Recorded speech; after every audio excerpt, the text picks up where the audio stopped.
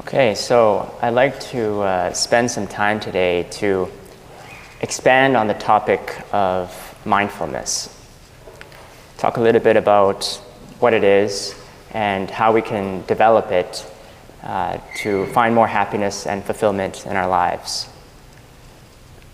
Normally, during the course of our daily life, we think that we're always aware of what's happening around us, that we see things for what they really are.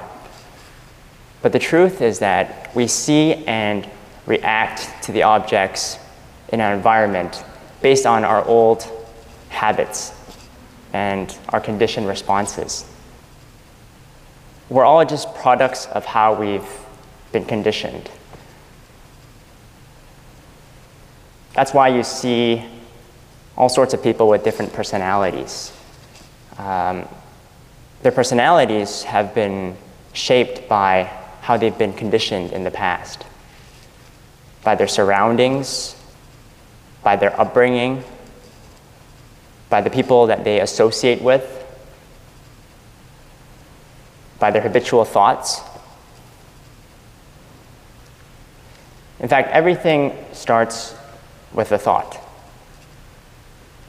As they say, you sow a thought, you reap a habit. You sow a habit, you reap a character. You sow a character, you reap your destiny. Our destiny is not determined by the existence of some God or divine being, but it's you yourself who determines your future. You are the master and creator of your own destiny. Now, in the West, this idea has long been used by people like James Allen, Napoleon Hill, Dale Carnegie, who pioneered the self-help movement to help benefit and transform the lives of millions around the world. The idea that positive thinking, that thinking positive and constructive thoughts will actualize into positive outcomes, that's something that's been around in the West for many years now. And that makes a lot of sense. But we also know that a character is the formation of years and years of thoughts that accumulate to form our own personality. And as Buddhists, we not only believe that it's the thoughts that we think in this life that determine our character, but also the thoughts that accumulate from lifetimes and lifetimes before that form our character in this present life. So if you just think about how much we've been conditioned by our past experiences and thoughts, then you can imagine just how difficult it would be to try to change your character by thinking new thoughts about yourself. And these new thoughts essentially challenge the core of who you think yourself to be. The fact is, everything that we do or say is a result of our conditioning. Our race, gender, upbringing, our past experiences, they condition the way that we think, and they dictate the choices that we make as well. The type of food that you like to eat, the friends that you like to associate with, your idea of an ideal friend or partner. All that is conditioned. So when you come to think about it, we're not actually free in the sense that we don't really freely make decisions about the choices that we make, because all the choices that we make are the result of how we've been conditioned in the past. So now that we've established that we're simply creatures of habit,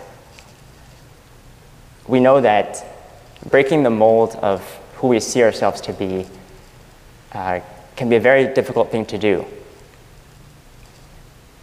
We won't last very long if we rely on sheer willpower to change the way we think about ourselves and change the thoughts that we think on a normal basis. Doing that is like trying to swim against the current. You won't get very far before you give up from fatigue. So if we want to make positive changes in our life, we need to get on a big boat, a boat that has a strong motor that can guide us to our destination safely. And so what is that big boat that we can sit on to get to our destination? This big boat can make big transformations in our life by changing the way we think about ourselves.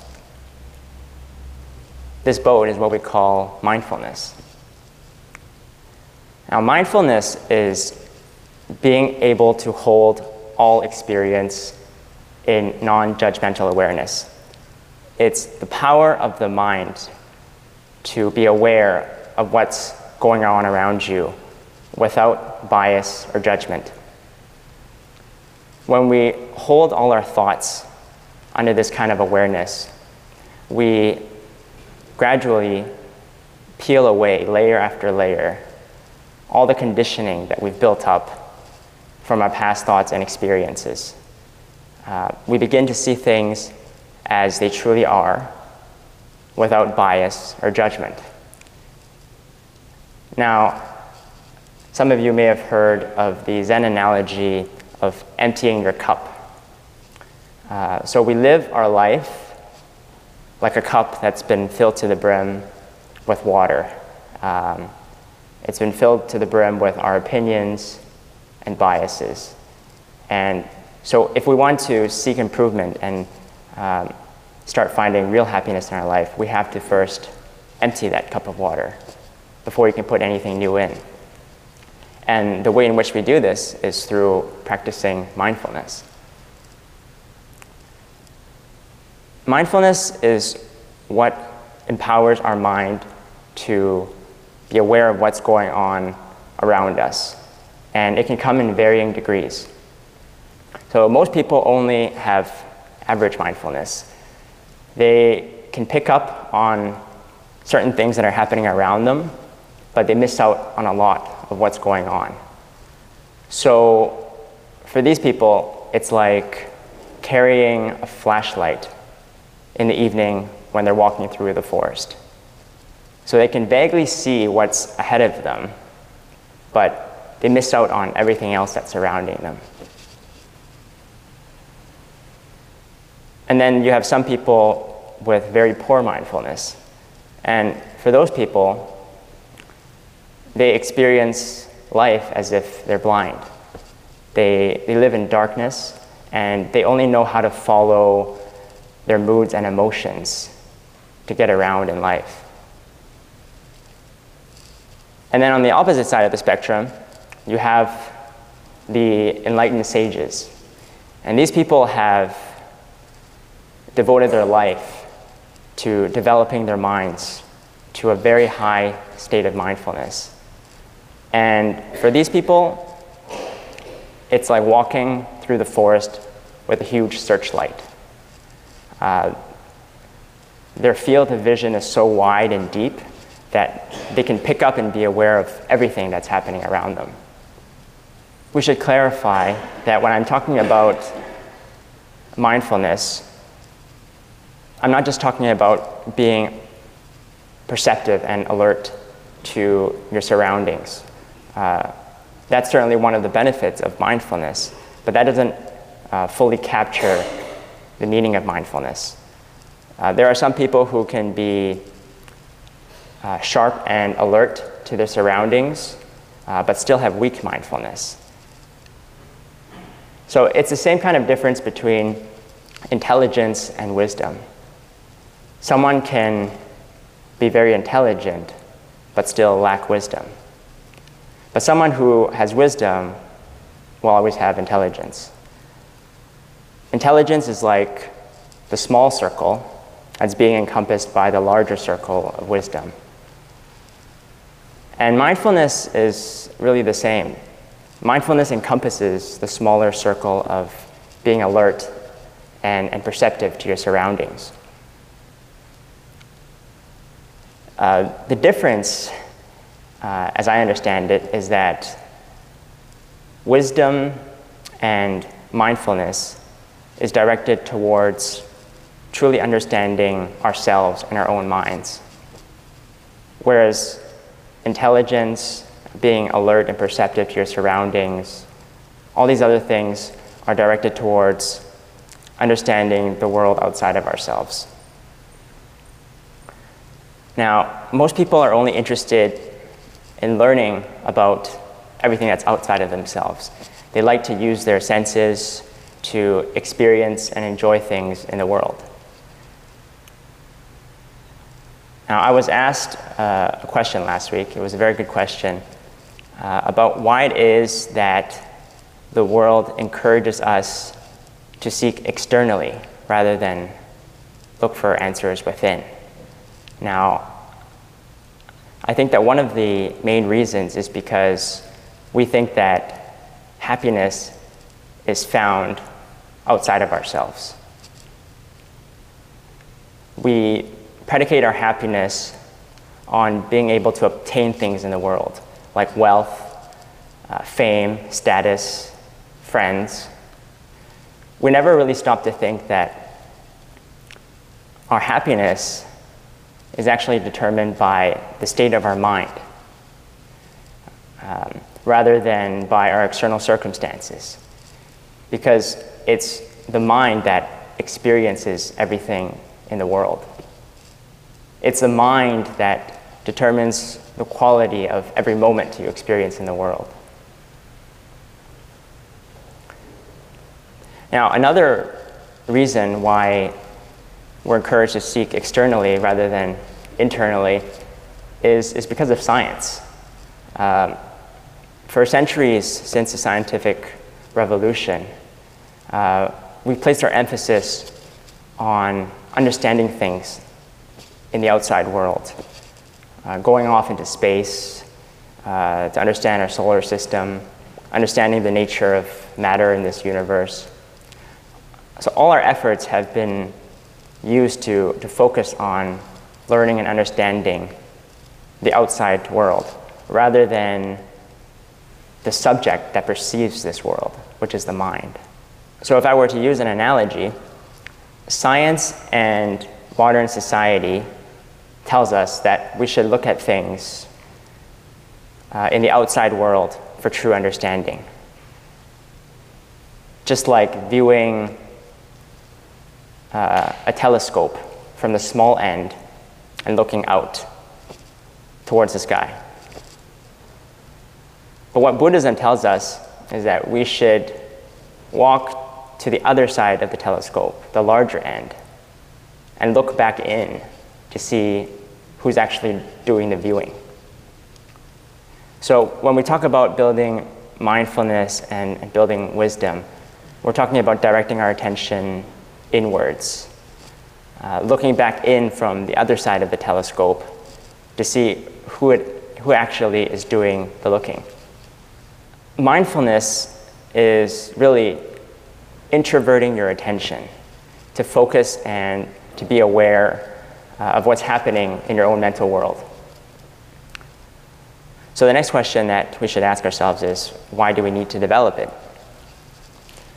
Well, we know that our mental world is composed of many, many thoughts.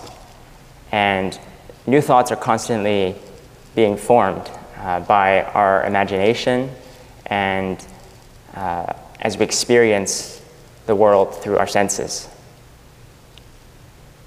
Our conditioned mind gives meaning to the thoughts that we think.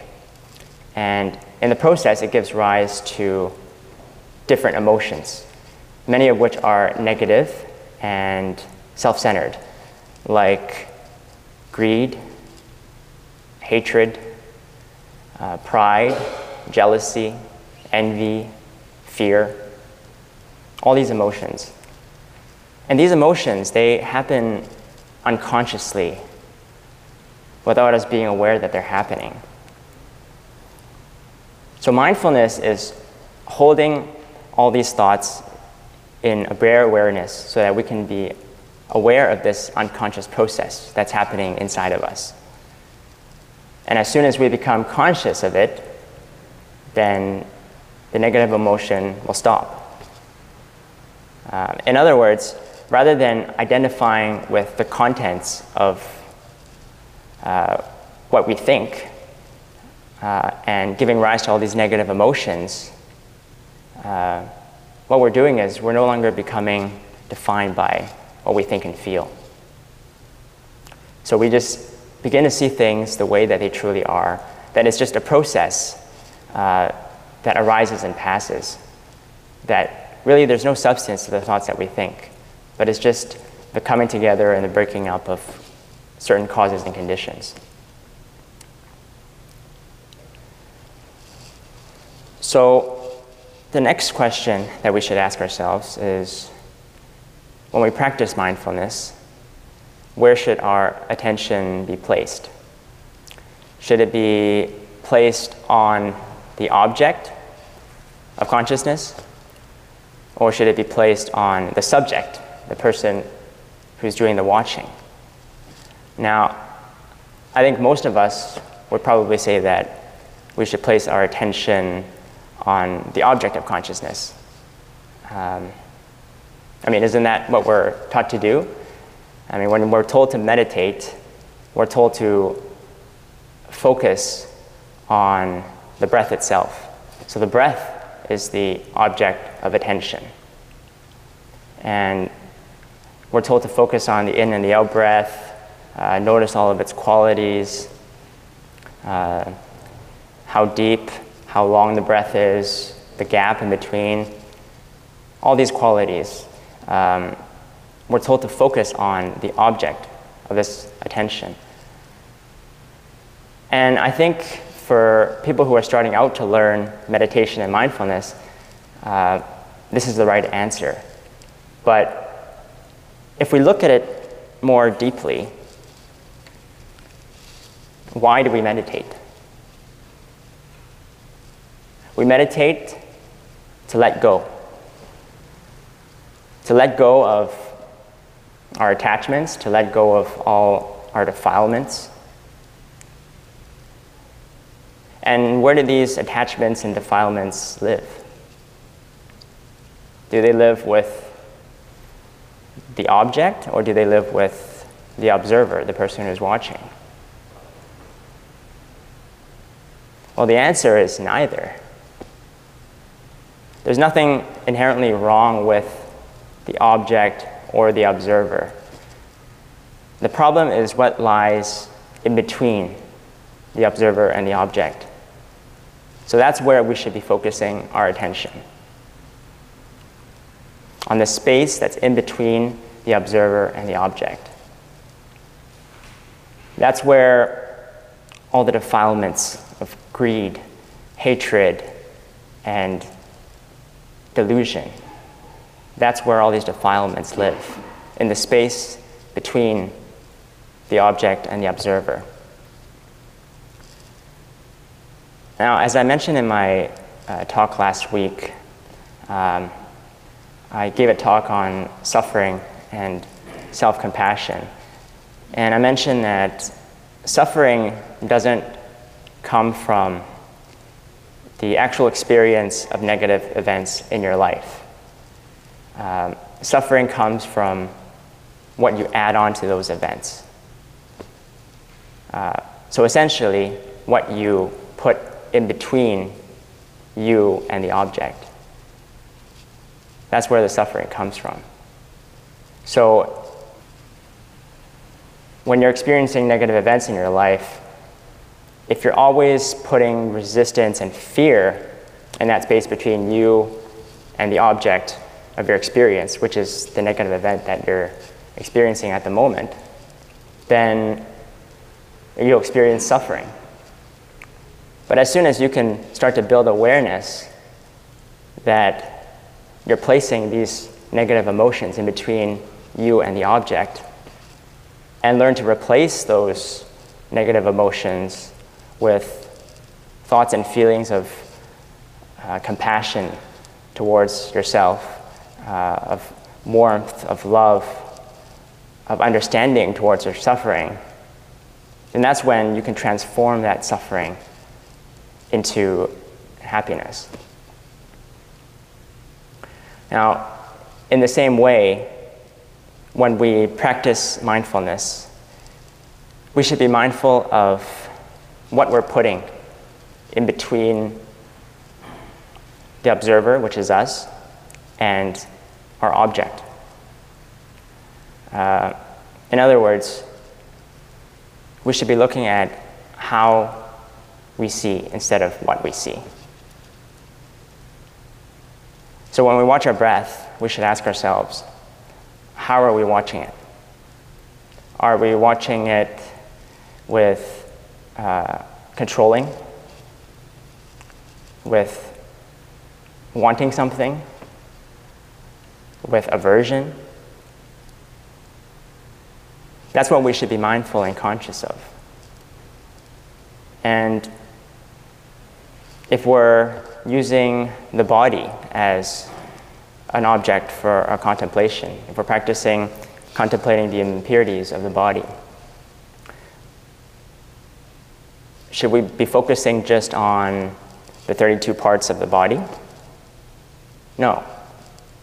What we should be doing is looking at how we are seeing this body. So are you seeing this body with desire, with lust, with aversion? That's what we should be placing our attention on. So when we start to develop mindfulness in this way, to start noticing what it is that we're putting between us and the object, looking at how we see instead of what we see, then all the negative emotions and defilements that exist between you and the object, that will gradually disappear over time without a trace. Just like a bird leaving no trace as it flies across the sky. And when we start to do this, then we can take control of our lives. We no longer become slaves to our conditioning, which can lead to all these negative thoughts and emotions. And as soon as we can do that, then we also take control of the thoughts that we think.